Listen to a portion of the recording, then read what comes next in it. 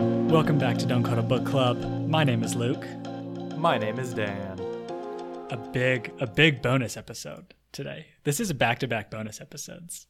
Today, if you are not aware and are wondering why we are releasing this on a Monday, we are doing a special little episode on Cradle before the Winter Steel release. Today, we're doing some listener submitted theories and proving them wrong.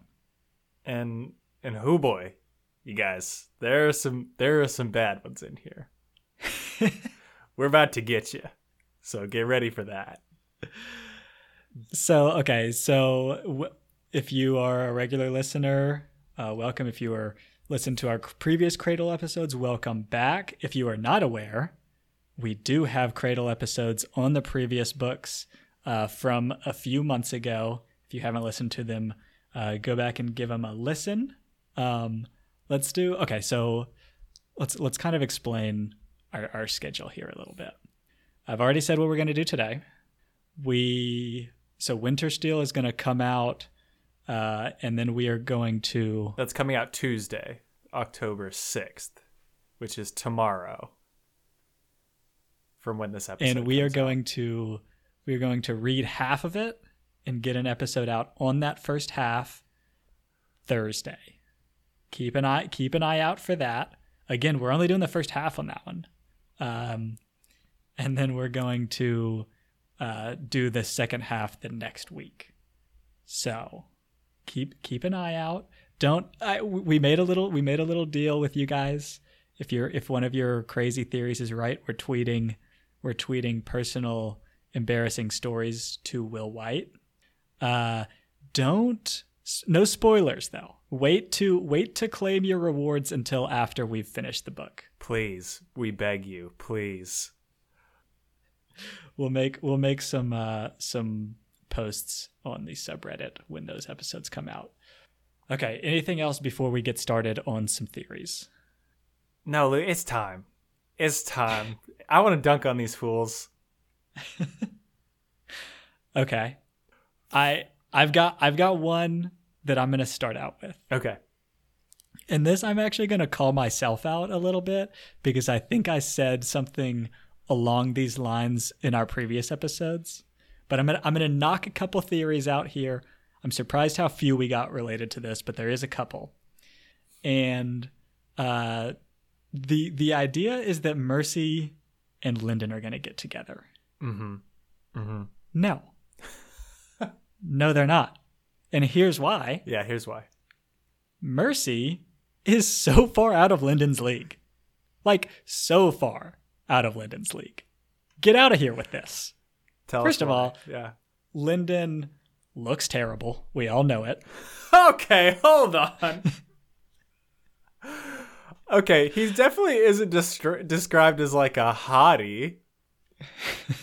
But he's over here scowling angrily constantly at everyone. He has like glowing red orbs for eyes, which, while intimidating, is not attractive. I think that's fair to say. Okay. All right. Also, point 2, it's not all about looks, Dan. Yeah, you're right. He has a terrible personality. I'm sorry. Okay.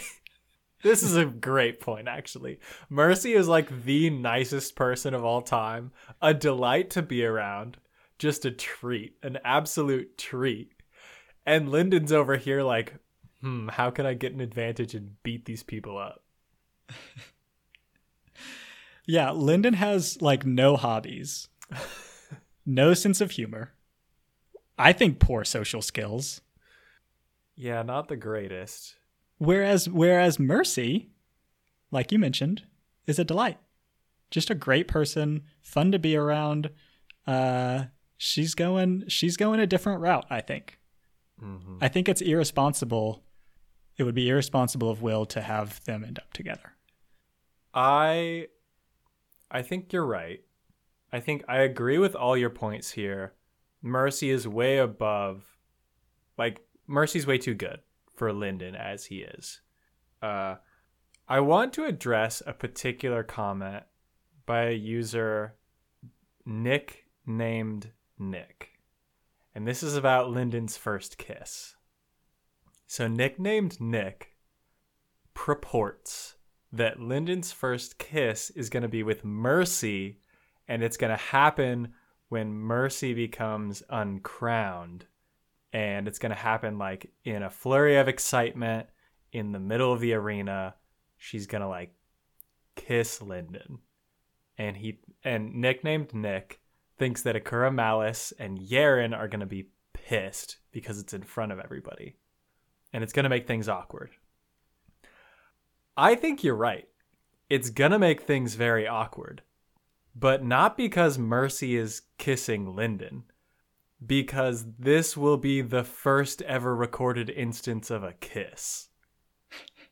Because everybody watching is going to see Mercy grab Lyndon and put her lips to his lips and gasp in horror, trying to understand what is happening between these two people in the middle of the arena. Because for 7 books now, there is no kissing. There has been no mention of kissing. There have been no mention of two people's lips touching each other. We've been in the cradle world for years now, and no mention whatsoever of a kiss. This will be the first instance of a kiss, and people will be shocked. They'll be trying to figure out, like, what is happening? What is that thing that's going on in the middle of the arena? Everyone's going to think it's like an offensive move, is what you're saying. Right. Oh, is she like sucking Madra out of Lyndon? Is that a new cycling technique? Yeah, I think that's very true. Yeah, okay, we've Nicknamed Nick, your theory's out. Your theory's done. Boom. It's not going to be shocking because who's being kissed. It's going to be shocking because it will be the first kiss in Cradle. Groundbreaking stuff here. People are going to be talking about it for years, I think. That, and also Mercy will not be kissing Lyndon. Yeah, also. We've got two knockdowns there. I'm going to say that my rebuttal of Mercy not being into Lyndon also knocks out Jakob's Barrel Beast's theory. There we go. Yeah, I think my only problem with Jakob's Barrel Beast's theory in particular is that Pride is cool with Lyndon. Like, you're forgetting when Pride and Mercy have that moment where he's like, oh yeah, Lyndon's totally good for you. And Mercy's like, oh, I did not really even think about him that way. But thank you, I guess. Okay, but back up though, because tell us what part of Jakob's Barrel Beast's theory that you're refuting. Yeah, so Jakob's Barrel Beast's theory is that Lyndon ends up training with Yaren, and the entire time they're avoiding Pride because he wants to make sure Lyndon knows his place in the Akura family. And so, like I feel like Lyndon and Akura Pride are cool because Akura Pride is, like, telling Mercy he's cool with it. So yeah, okay. So the only reason they'll be avoiding Akura Pride is because it's super awkward when he keeps trying to set up Lyndon with Mercy. Like, that's the reason they're going to be avoiding Pride. It's not because he's, like, trying to assert his dominance over Lyndon. Right. This is actually similar to what I commented on the subreddit here, where Pride, the reason that Lyndon is going to be avoiding Pride is because Pride is going to be too into Lyndon now, right? He's going to be, when you say he wants to make sure Lyndon knows his place in the family, that's because he's like continues to invite Lyndon to all of the events that he's going to, and Lyndon is just tired of it, so he's avoiding him. That's where I think that this is going. Yeah, I'm for sure with you on that one. I think that's why we're avoiding Pride. Okay. It doesn't have anything to do with Pride trying to, put Lyndon down or anything like that. Right. Pride is now on the Lyndon train. Yeah, Pride's Team Lyndon for sure right now. Okay, we forgot to say this. Quick rules of this game is that if we can since we got a lot of theories, a lot of multiple theories per comment. So if we can refute any part of your comment, we're counting it. Okay. That counts as a point for us. We're absolutely counting it. Speaking of refuting any 1 point of an entire comment, I want to talk about a Hurry Three's comment on our subreddit. So a lot of these comments are coming from the R iteration 110 subreddit, but we also have a subreddit, R Don't Call It a Book Club. Check it out, where a Hurry 3 commented, and they commented their first theory was that the uncrowned tattoo is some kind of binding oath of mutual non-aggression between all the combatants. And this is a requirement for the first uncrowned tournament so that you wouldn't have everybody just constantly trying to murder everyone. And that's why Fury can't target Safara if she gets to the top 8. And I think you're onto something here. But I don't think that the tattoo is binding. I think it's just highly respected. And the way I think of it is like when you get two drunk bros who go outside a bar to fight and they both take off their shirts right before they start throwing bows and they see that they both have the same tribal armband tattoo, it immediately diffuses the tension. And there's no binding agreement there between those two drunk bros that they're not going to fight once they see they have the same tattoo. But they're just not going to. Like, It doesn't need to be said. They don't need to have it, like, written down anywhere. But it's an unspoken agreement that when they recognize that they both, they're on the same level, then they back off. They're like, okay. They're on the same team, basically. Exactly. But it's not an established It's team. not a binding oath. When they got the tribal armband, they didn't sign a document saying they weren't going to fight their fellow tribal armband brethren. But they just do. Yeah. That's how it is. I think that's fair. So it's not binding. It's not binding, a Hurry 3. But it is non-aggressive. You're onto something, but not quite there. We as authorities are saying. I think that's a good point. And okay, one other part of this of Hurry 3's comment, their theory was that Lyndon is going to outpace Yaren and Mercy in the advancement in this book. I think it's Yaren's turn. Right? It's Yaren's turn. It was supposed to be a Yaren book. Mm-hmm. We all know it. I think Yaren comes out on top. I feel pretty good about it. Yeah, she's gonna crush it. She's gonna be. I actually think Lyndon comes last here. Yaren and Mercy are both gonna crush Lyndon. Right. You're saying based on the speed with which Lyndon has been advancing, we've gotta let Yaren and Mercy have a few wins here, right? Right. And this is also given the fact that like Lyndon got to do Ghost Water, and that like substantially helped his advancement way more than anything else. And so like we have kind of an inflated perspective of how quickly Lyndon can advance in like a normal kind of situation. And so like inflated perspective as to how everyone can advance, I would say. Yeah. Lyndon especially though. Yes, I definitely agree. I actually disagree with Luke here. I think we're done advancing. I don't think there's any advancement in this book.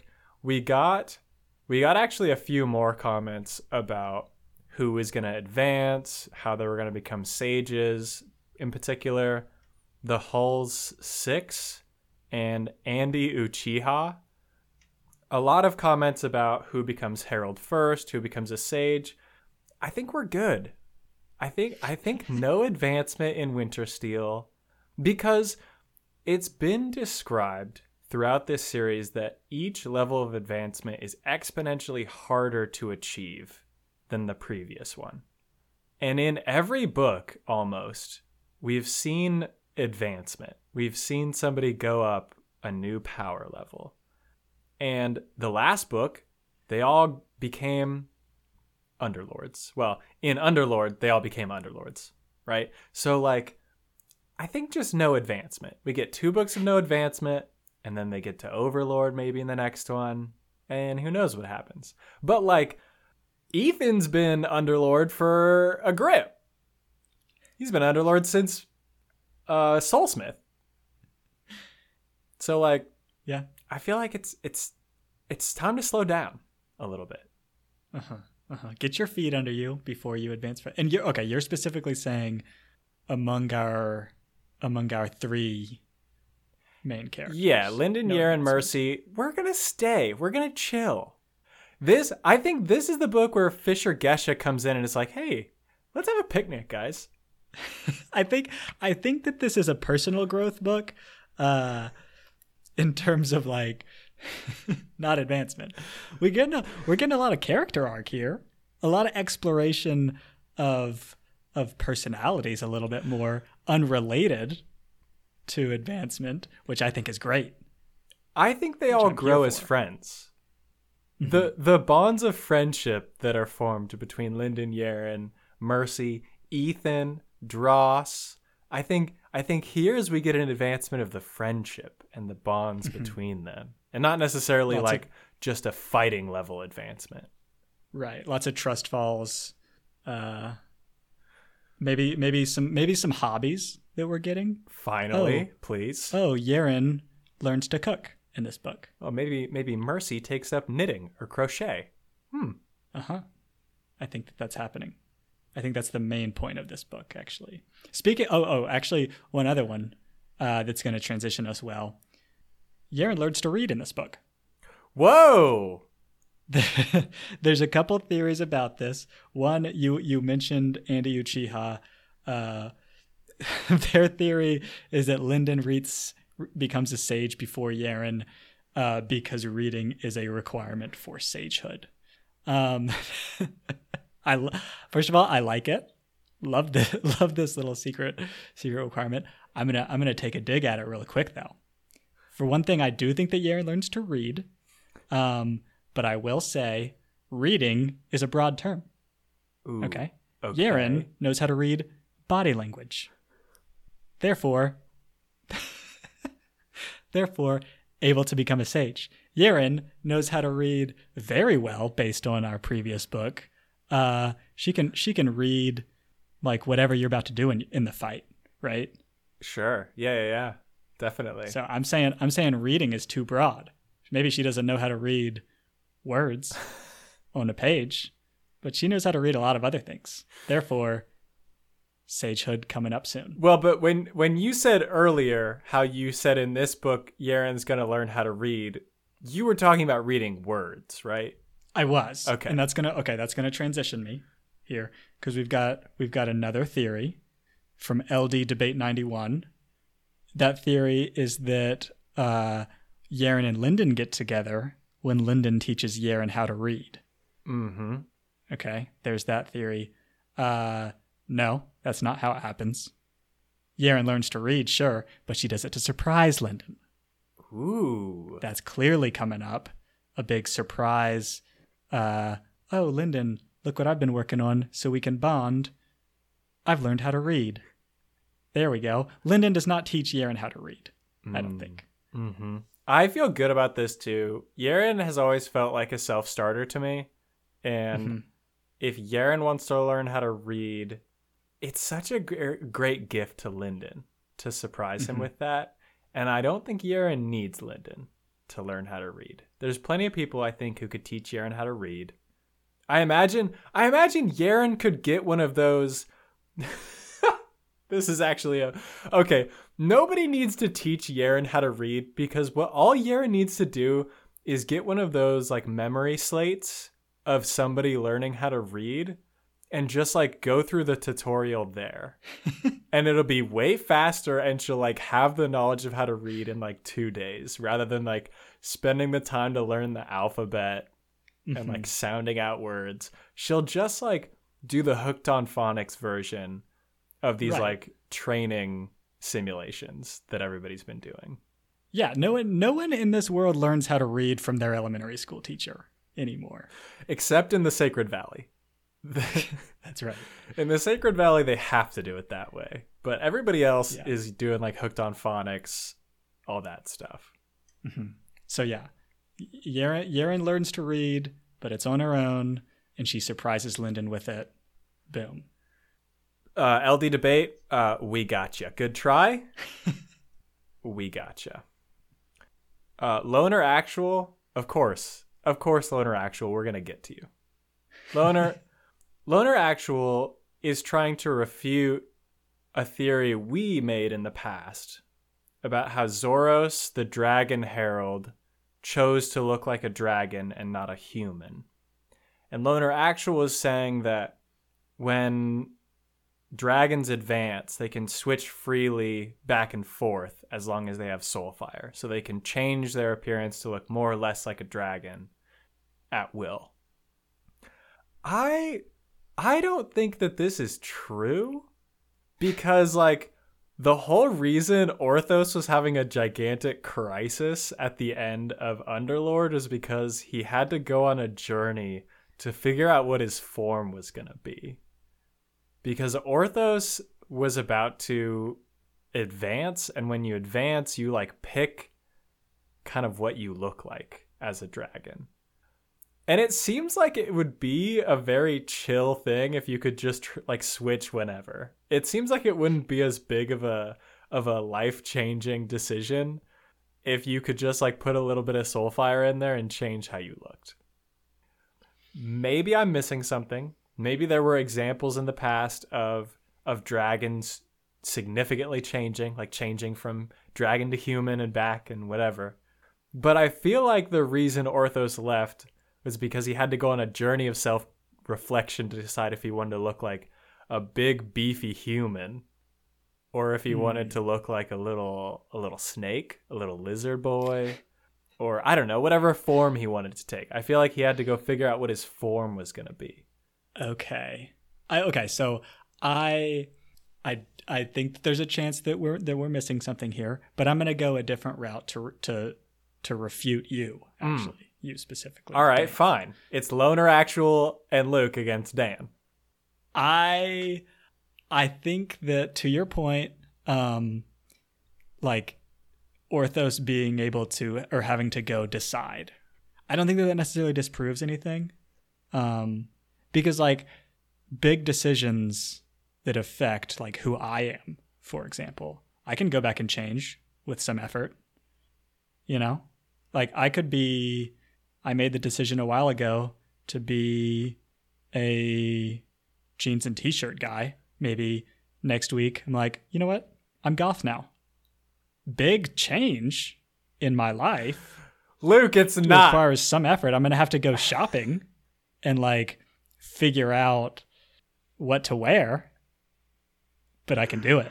Hold on, Luke. You're saying... Or another example, if I'm vegetarian now, it's a big part of my identity. Mm-hmm. But all of a sudden I want to eat meat. Oh, yeah, it's going to be a rough few bathroom trips, but I can do it. I see what you're saying. So it's like, it's not just a matter of being a dragon or being a human, but it's all the other stuff that comes with it. Like, now that I'm a human, I have to figure out if I'm a pants or skirts kind of person, or if I'm a flip-flops or a Tevas kind of guy. Whereas when I'm a dragon, it's just like, I want to fly around. That's all there is to being a dragon. It's not even a decision. It's just what you want to do all the time.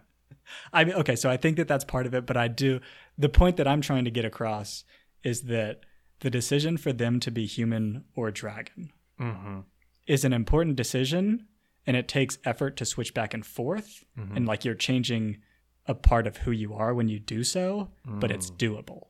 Okay. Just like me turning goth, even though I'm currently a jeans and a t-shirt kind of guy. This is fair. I think there's potential here. Which is good, because I've brought up another part of Loner Actual's comment to refute. So if you don't buy my rationale for the first part, Loner Actual is coming at our theory that the Nine Cloud Court and the the Tidewalker sect modified the arena in order to give themselves an advantage instead of going to Ghostwater. And Loner Actual is trying to convince me that the Tidewater sect thought conquering Black Flame territory was so important that they couldn't send one of their promising warriors to Ghostwater with these treasures that allowed Linden to go from basically the bottom of gold to top of gold. And they didn't have one warrior that they could send there. And they were too busy. They were so dedicated on taking territory in the Black Flame Empire. They couldn't send one warrior to potentially get Ghostwater and have this incredible fighting ability. Yeah, Loner Actual. I don't think so. I'm not buying it. Fair enough. We're standing by that one. We saw firsthand the benefits of Ghostwater. Come on, Loner Actual, get real. That's a deep cut that if you haven't listened to our previous episodes, you're gonna have to go back for. One thing that I will say that I really like about Loner Actual's theories, one of them, Dross and Nine Cloud's soul getting a little romantic subplot there. I think that 100% happens. I'm not here to refute that one. I'm here for it. Yeah, I'm very into that as well. I think there's a lot of Poe there. Speaking of interesting romantic involvements, Tara Hex posted a theory that Yaren's blood shadow copied her infatuation with Linden, but it has no concept of love. Instead, the infatuation was twisted into an obsession with killing or hurting Linden. I like this theory, but I don't think that the blood shadow is in love with Linden. The blood shadow is in love with Linden's hunger arm, for sure. These two creatures are like peas in a pod. They're like made for each other. They're both obsessed with like consuming and controlling all of the beings around them. They're very dominating, and I feel like they just fit together so well. So I think the blood shadow is not going to be infatuated with Linden. It's going to have a thing for his weird white hunger arm. Okay.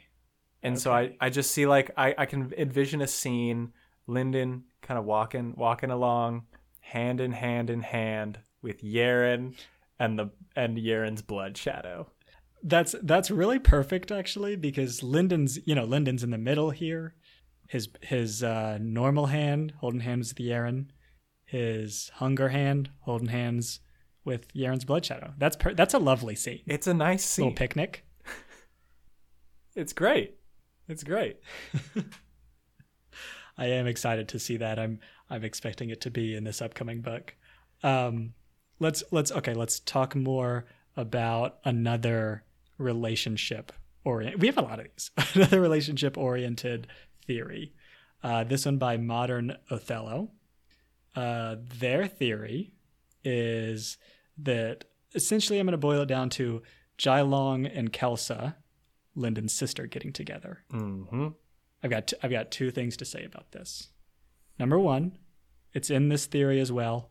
The Modern Othello is talking about how Jai Chen is been almost confirmed to be Linden's wife from his future, right? His hypothetical future that didn't end up happening, that Suriel showed him.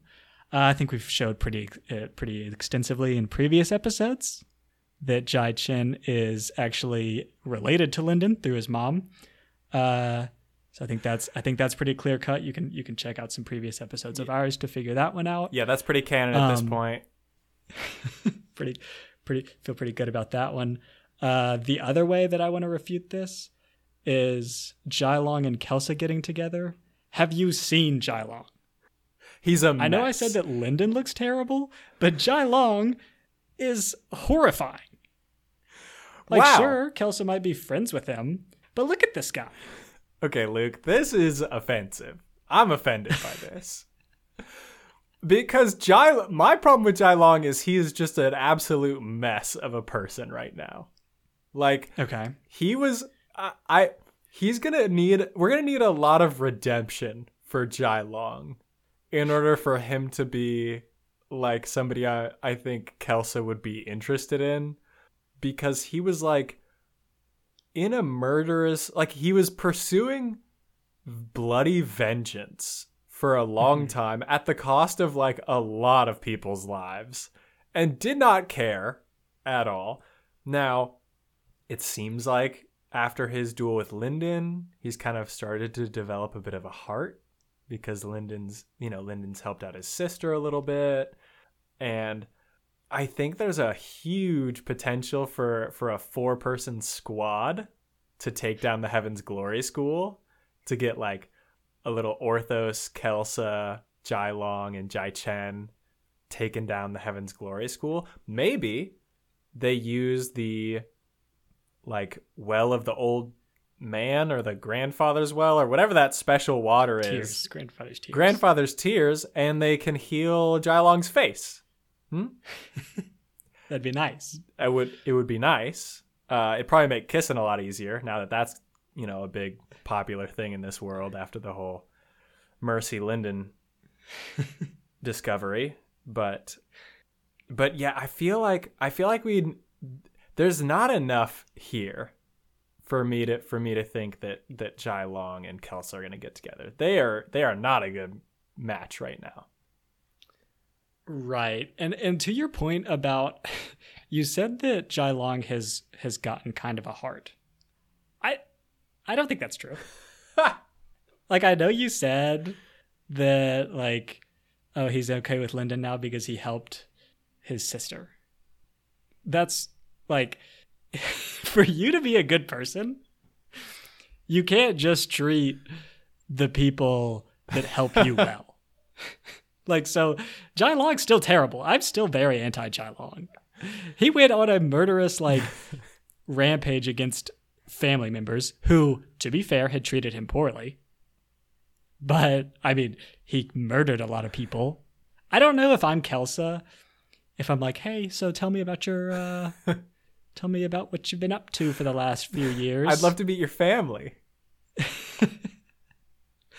What are we doing for Thanksgiving? When I check, go back to the old ancestral home. I think that story might be a deal breaker for me if I'm Kelsa. Yeah, it would be pretty rough, and it's gonna be a long discussion. That's for sure. And it's like, oh, what have you been doing to improve yourself so that you can, I don't know, be forgiven for that horrible history? Oh, you just like are kind of friends with Lyndon now? No, that's not enough. Okay, we're cutting too far into this one, I think. Point is, Jai Long kind of sucks. Still. And Kelsa's really nice.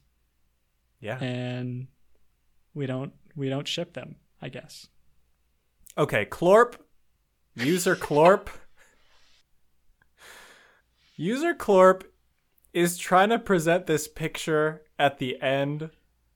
Is trying to present this picture of the Uncrowned tournament where Ethan makes a deal with Malice that hasn't been revealed yet, and then he shows overwhelming power, but then like kind of pulls his punch at the last minute to demonstrate to everybody that he's really powerful, but he's like holding back a little bit. This is so out of character for me. I'm sorry.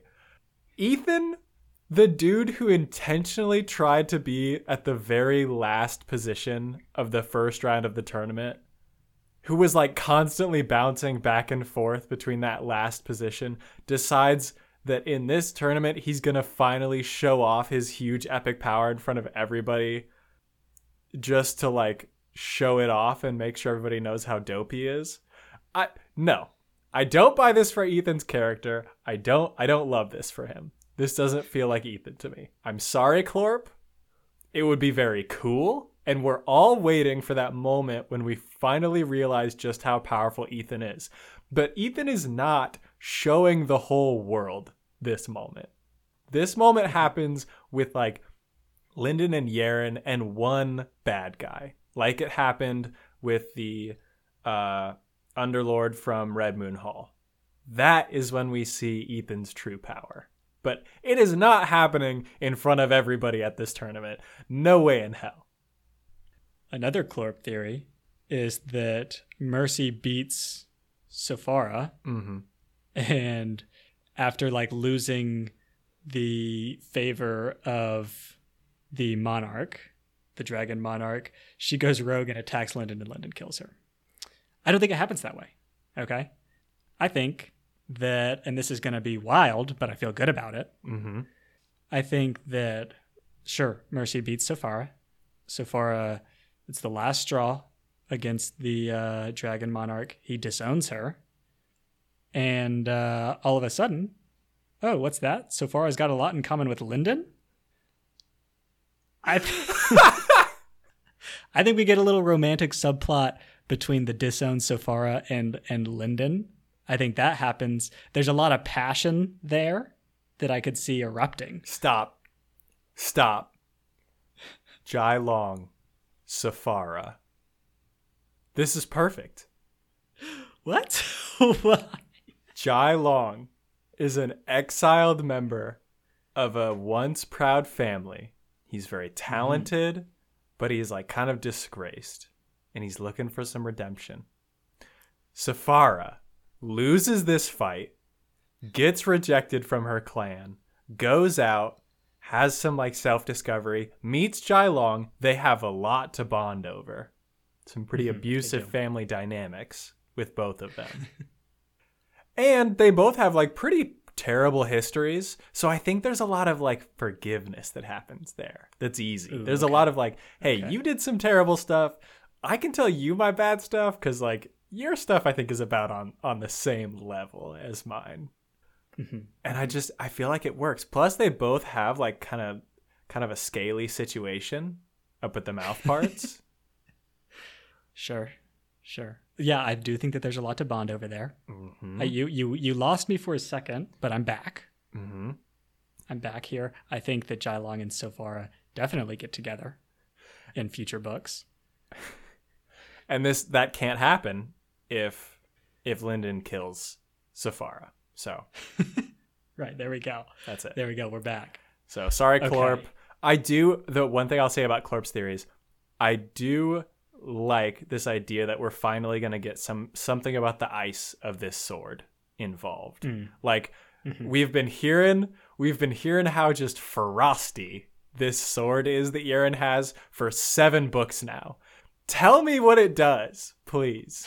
Give me a little bit more of like how the sword works with this frosty nature. And I'm here for it. I want to see some Ice Madra in these attacks. We saw one of them in the tournament, but I want to see Yeren develop this kind of ice attack that she's been working on. So Clorp, I'm here for that. Okay, next, since we brought up Safara and a little romantic subplot there, I'm going to move us on to something similar.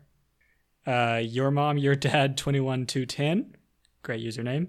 Their theory is that Yeren and Safara get together, ride off, and Linden becomes their jester. This is a good one. This was tough to dispute. I think it's... I'm mostly on board with this. Mostly on board. The one thing that I will say, Linden's not funny enough to be a jester. This is exactly my problem. Do you know who is the jester, Luke?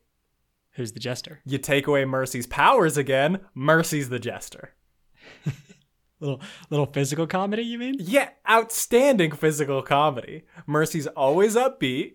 No matter what bad news it is that Mercy's going to be delivering, it's going to be with a smile, and she's probably going to trip and fall on her way out, which is pretty funny. Okay. So, there we go. So you take away Mercy's powers again. Great jester material. Linden, you can just send to the library. Like, I'm sure he'd love it. Just like, go do something else, Linden. Yeah, I love this theory. My only problem is I don't think Linden's the jester here. No jester. No. Okay, Luke, I want to talk about a theory that is so near and dear to my heart. Phoenix with 2 X's. Phoenix, 1,000 blessings upon you, my child. 1,000,000 blessings upon you. Phoenix's theory is that Osriel is on Cradle, specifically because it's thought by the other Abadan that it is impossible for him to be on Cradle. Where is Osriel hiding on Cradle, you ask? Osriel is Elder Whisper and is projecting an illusion so he can remain undetected. This theory, I think, is incredible. I don't see how anyone could reasonably disagree with this theory. I'm completely convinced. I think it's outstanding. I have no notes for this. I love this theory. By the way, if you haven't listened to our episode on Unsold, I definitely recommend that. I have a feeling like you'd like it. In a completely unrelated side here. Subtle. Very subtle. Okay. Let me bring us to Off and On Fitness's theory. And that is that Northstrider is basically just here to help Zeal. Just really wants to help his buddy Zeal. The one thing... Okay, so first off, I like the idea of this. Okay?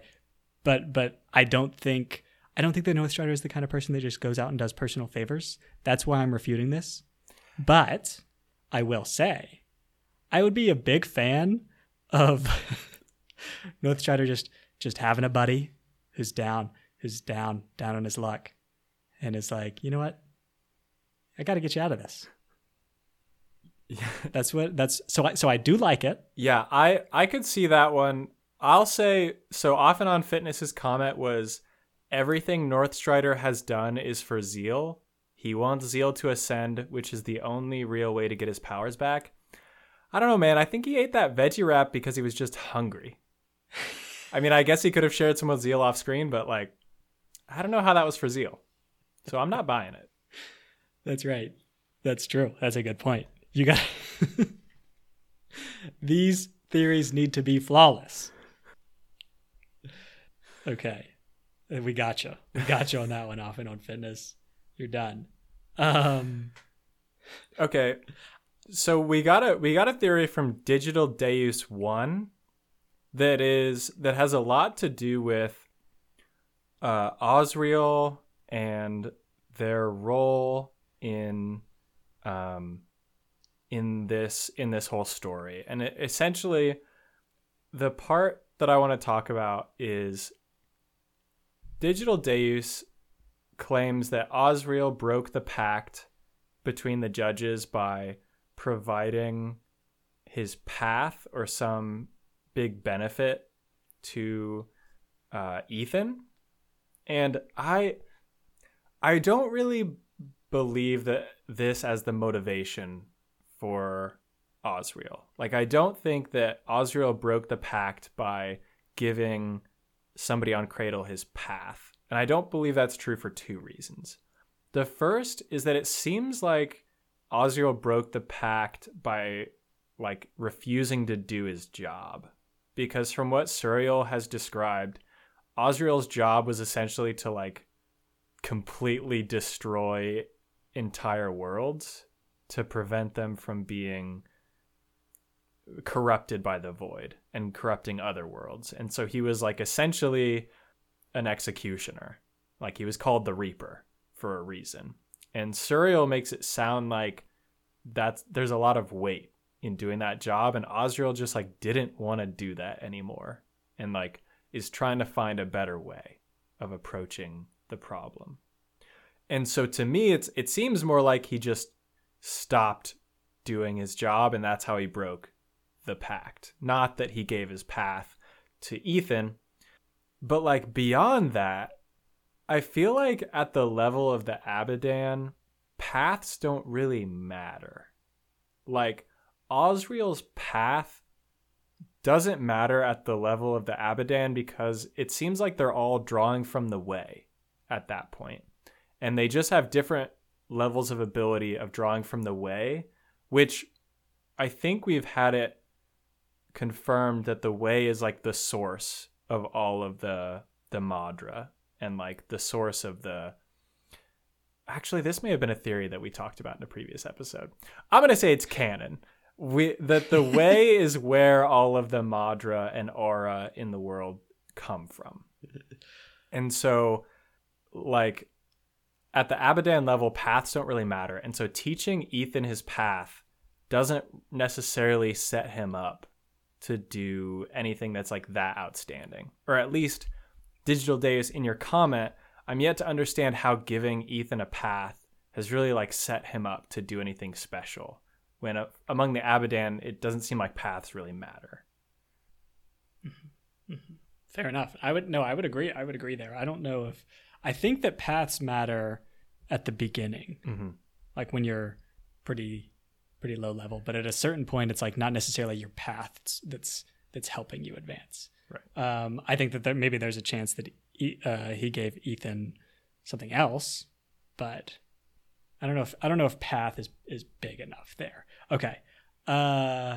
Let's talk. We've got a couple theories about penance. Okay. Number one, Nicholas Kang. Got a theory from them about penance being there to kill Subject 1. Now, I'm not positive who Subject 1 is, but I can refute this because I already know who penance is there to kill.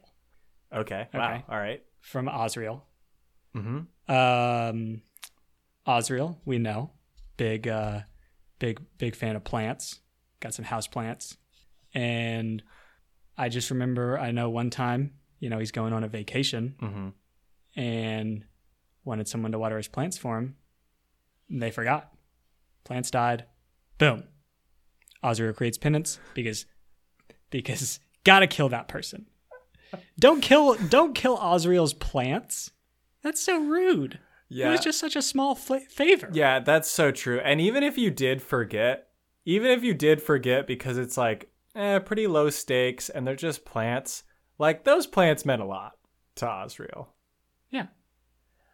And think how many years that those plants could have lived with Osriel. Like if you have a succulent, that's years. That snake plant has been in his family for generations, actually. Now he has to go get another cutting from his grandfather. And that's because you didn't water it one day out of the week. You didn't go for one day to his house to water the plants. Unacceptable. That's a bad example because snake plants are drought tolerant. But the point stands.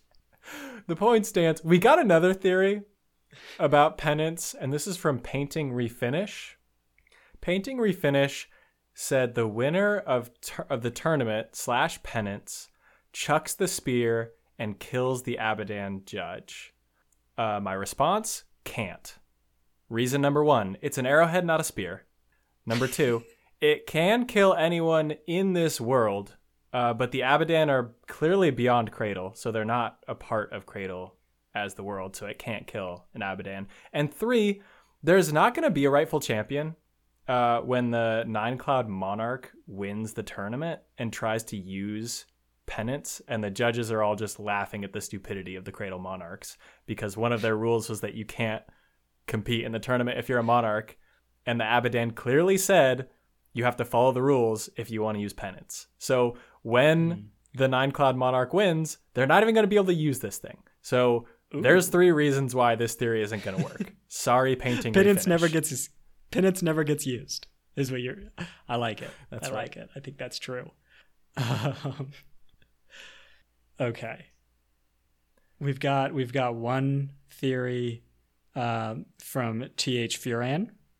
Little comet or little chemistry themed name. We love it. That. I'm assuming. This theory is basically that Lyndon actually does end up winning this tournament because some freak accident happens and his hunger arm eats everyone. This is tough to disprove. This to me, this is so clearly going to happen that while it's technically a prediction, it's like me saying that I predict the sunrise. Like, there's not much we can say about this one because it's just like, of course that's what's going to happen. That's what like the whole story has been building to this entire time. And like, I can't like, yes, you technically gave us a prediction, but it's just like, it's so clearly going to happen that like, we can't really say anything about it. So I guess like you win on technicality, T.H. Furan. Proud of you. I do like the image here that it's like some big accident. Just Lyndon's like, oh no. Oh, dang it. Sorry, guys. My little arm ate all of you. My damn arm went tough. crazy. It was wild. Couldn't control it.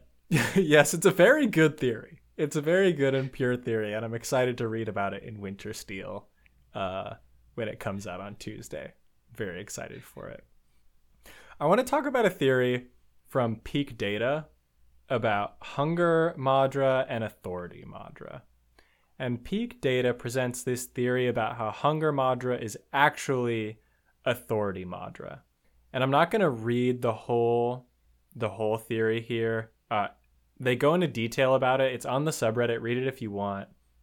But at the crux of it, it's this idea that authority is like a separate substance in the world, and Hunger Madra and Authority Madra are a part of this same substance. I like this idea that Hunger Madra and Authority Madra are related, but I actually think that they're opposites. And I think they're opposites because of a theory that we've talked about in previous episodes, where I think Hunger Madra comes from the void, and where most of the aura and Madra in the world comes from the way, and that's where all this like energy comes from. I think Hunger Madra is unique because it inherently comes from the void. And we can see a lot of evidence with this in that like the void is this like realm of chaos, and it's like a corruption of the world, and how everything to do with Hunger Madra is like a corruption. Like all the hunger beasts in the Desolate Wilds are like these weird corrupted forms, and anything that uses Hunger Madra, it's like degrading their being to a certain extent. And that like has a lot of parallels with the void. And I think Authority Madra is like very closely to being directly from the way, because I see the way as like providing order for the universe and having things that are very like everything is in their place. And Authority Madra gives the wielder the ability to like make reality the way that they think it should be. And this seems very similar to what Suriel is doing and what all of the Abadan judges are doing by like manipulating reality and time to be in a certain way. And, you know, we've seen Authority Madra used by the Nine Cloud Monarch to get through the tournament when she has to like answer a riddle at one point, and she just uses her Authority Madra to make the guy give her a key and like bow down and kiss her feet, essentially. And so it's just this ability to control the world and to control the order of the world. And that to me feels like the opposite of Hunger Madra rather than the same as Hunger Madra. So I like your theory, but I think that they're opposites. I don't think that they're the same. All right. That was good. That was good. It was serious, deep there. Liked it. I do think that I'd have to reread it. I think that Lunar Actual has something kind of similar in their comment about that chaos and like Hunger Madra. Maybe I'd have to double check, but okay. Denzek posited a theory that Sephara reaches semis in the tournament.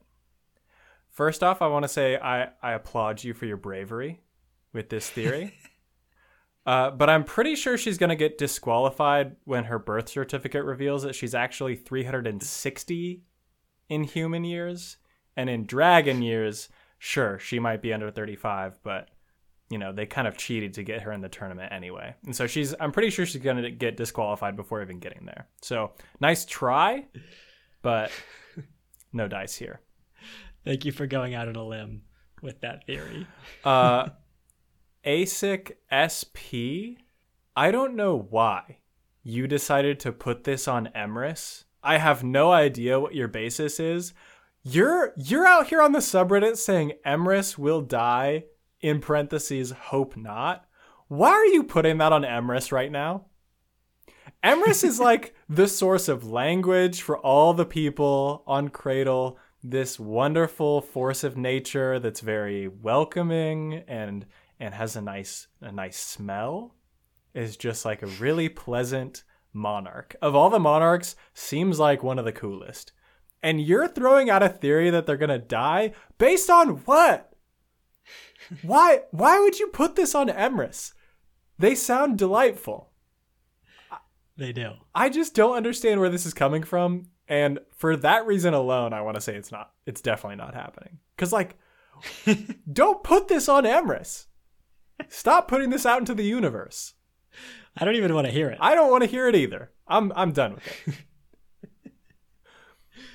241 Brent had a theory about how Ethan can open portals, and that's how he gets around so much, and how he's constantly popping up places. And one of the places that he mentioned was getting into Linden when he was in prison. I think if Ethan was opening up portals to get into Linden's prison cell, Fisher Gesha and Yaren would have probably noticed because Ethan brought them with him. So I don't think he's opening up portals to do this stuff. I think he's just sneaky as hell. I think he's just a little sneaky boy. I will say, like, sages can do this, right? That's true. It's possible. I think that's just a thing that you do at sage level, maybe earlier. So it's possible. We'll give you that.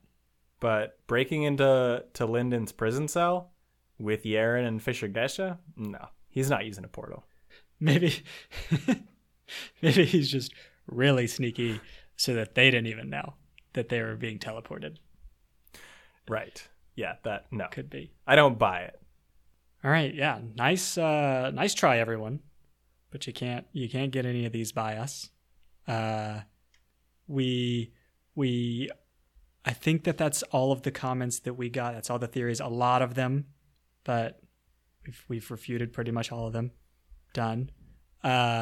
Again, if you got any of them correct, let us know after we have released our final episode on Winter Steel. We'll also be keeping track. So if you got one correct, we will give you a shout out. We will. And we'll let you know what we tweet at Will.